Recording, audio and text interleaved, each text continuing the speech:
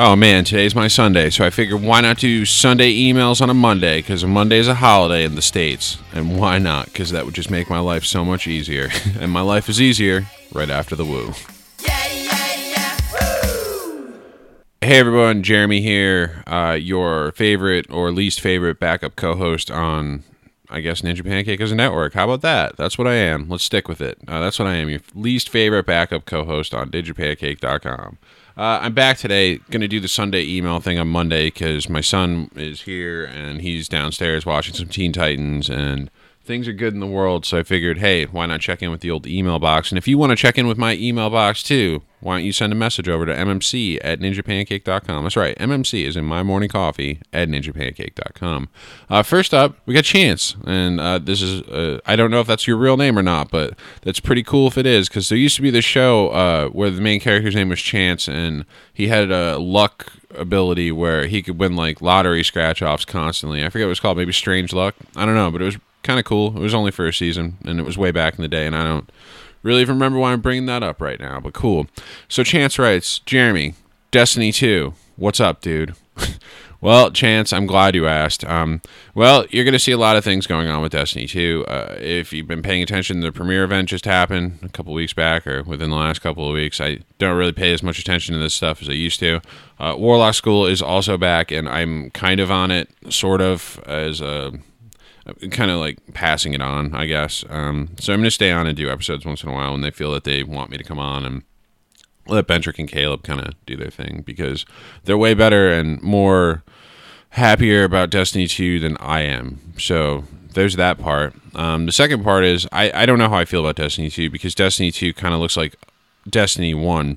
And while it's a huge feat that they're making Destiny 2 and a lot of work went into Destiny 2, this is the exact playbook from Destiny 1, and no one's really mentioned that yet. And I'm not trying to be negative or anything. I'm not even trying to be,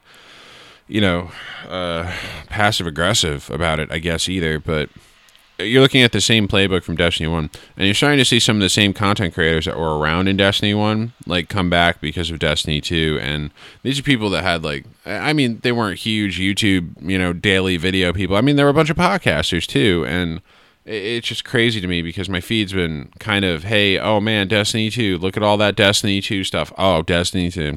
And these are the same people that burned out like after 4 or 5 months, like, and told me privately, but publicly, they're like, oh, Destiny 2 is great. It's like, okay. Or Destiny 1 is great. I'm sorry. I don't really do cuts in this show, so I'm not doing one today either. I'm just kind of drinking my coffee and doing my thing. But yeah, I don't know, Chance. It's weird. I sit here and I'm looking at all this stuff and information, and I'm like, cool, they're only showing one subclass again. Where have I seen that before? It's like, oh, Destiny 1, okay. It's like, oh, summertime beta. Where have I seen that before? And of course, it's Destiny 1 because, this is the time where you want to get people in because school's going to be out and you want to hook that audience. And the thing that Bungie never really understood that they had was they had this juggernaut, this sleeping juggernaut in Destiny 1. They kind of limited a lot of things that you could do, and people still love the hell out of it. And I think I even said that on Warlock School. I don't even really remember at this point, but you're kind of playing this game and you're doing what you can do, and there's only so much you can do. And I mean, there are a lot of games that are the same way, and that was my problem with Destiny 1 was, it wasn't like a Diablo. I couldn't really go in, and I did a raid once a week, cool, and I may have gotten gear that I needed, cool. It's not like Diablo, where I go into Diablo, I shoot things, and hey, it's, this or that, and oh man, I can make this build out of this or that. It's not a very technical RPG. It's a very dumbed down RPG, and I actually said that too on Warlock School, I'm pretty sure, but Destiny is a dumbed down RPG, and people love it because I think it's really dumbed down. And, you're not sitting there for hours playing inventory management the game like I do with Diablo, Division, or any other like loot-based shooter game or anything like that. It's just, hey, here's what you have. This is what's available to you. And yeah, people complain about vault space, and I never really understood that because what would you really need 6 of what weapon for? But yeah, people were into it, and yeah, that's fine. I think really Destiny 1's kind of shortcoming was that it didn't have enough to really keep me hooked, and like I didn't want to raid once a week anymore after I'd done the raids at that point. It's like, cool, I could try and get this armor chest piece that has this perk that's specific for this raid, but why would I even bother at this point? And I didn't. sometimes you can get perfect rolled items from engrams, but that's very few and far between. Like, there was that one Future War Cult pulse rifle that I really liked. I forget what it was called, the Conduit, I think. And I had it on Xbox, and it was like my favorite weapon in the world. And then like they did something, and retroactively it got nerfed, and I was like, oh, okay, cool. Well, I won't be using this in the Crucible anymore. But they didn't really kill 3 little words, so I guess I'll use that instead. And I'm very into what I do, and looking at Destiny 2, it's kind of like, cool, I could have some of these same exact Destiny 1 experiences with the same exact Destiny 1 players that I played with, but it's now Destiny 2 with updated graphics, and like they're boasting that it's 4K and 30 frames per second on console, and it's going to be 60 frames plus on PC, I think, unless they have some sort of... I would be surprised if they limited it to 60 frames per second on console, to be honest, or on PC rather, to be honest, because most games have a thing where you can control the frames per second. You can either, click it to make it limited to this many frames per second for performance, or you can do this for this many frames per second for performance. So it's really a matter of what's going to happen. But I mean, there's a lot of weird things going on with Destiny 2 that keep coinciding with that Destiny 1 experience that I've already had, and I'm a little scared, except this time Warlocks have a sword and it shoots flames, and that's kind of cool compared to, it's like the Titan Sunbreaker all over again, except Warlock, yo. But yeah, if I play, I'll probably main a Warlock, just for consistency, and then as soon as I get bored with the Warlock, I will probably play Titan, because that seems to be what I do, or whatever these new classes are called, or with their subclasses and such.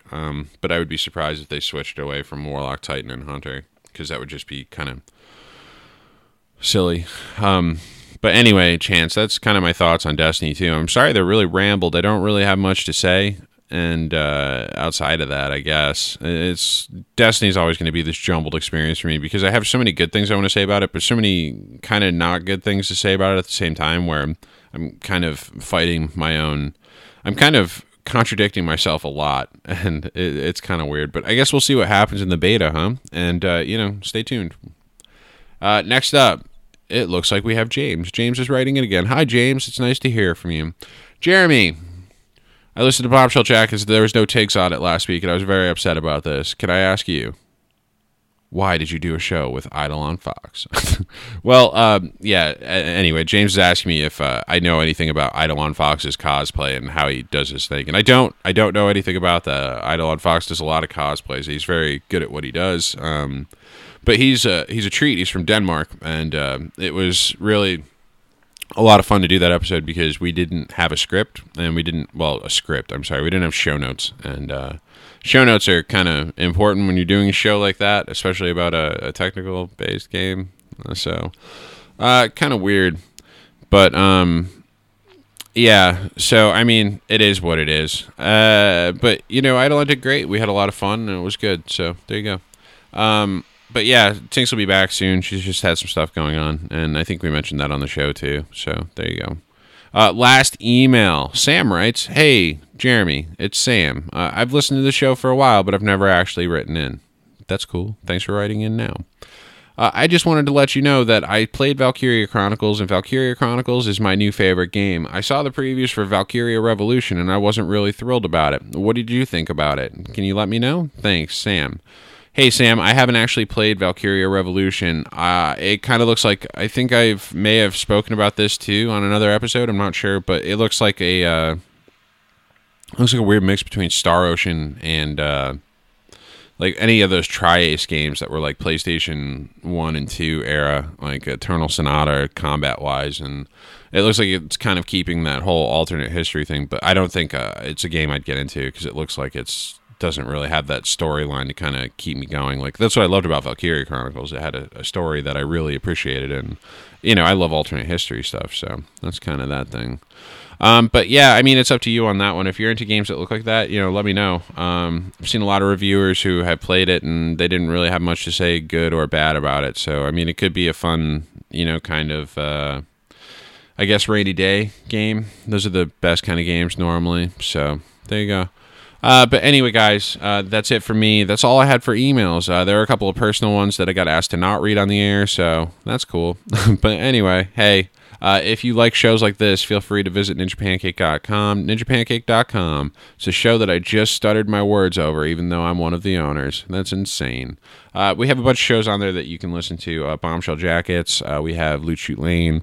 And a whole bunch more that you're already familiar with, including the new Warlock School Self-Res. So go check that out. Bentrick and Caleb are just gems of individuals. And Caleb actually hosts the Geek Squatch podcast. Or he's one of the hosts, one of those rascally rabbits over there at Geek Squatch doing their geek thing and talking about geek stuff and subcultures and whatever else. But anyway, guys, I'm out of coffee, out of time. Enjoy your Memorial Day, and, have a good one. Thanks.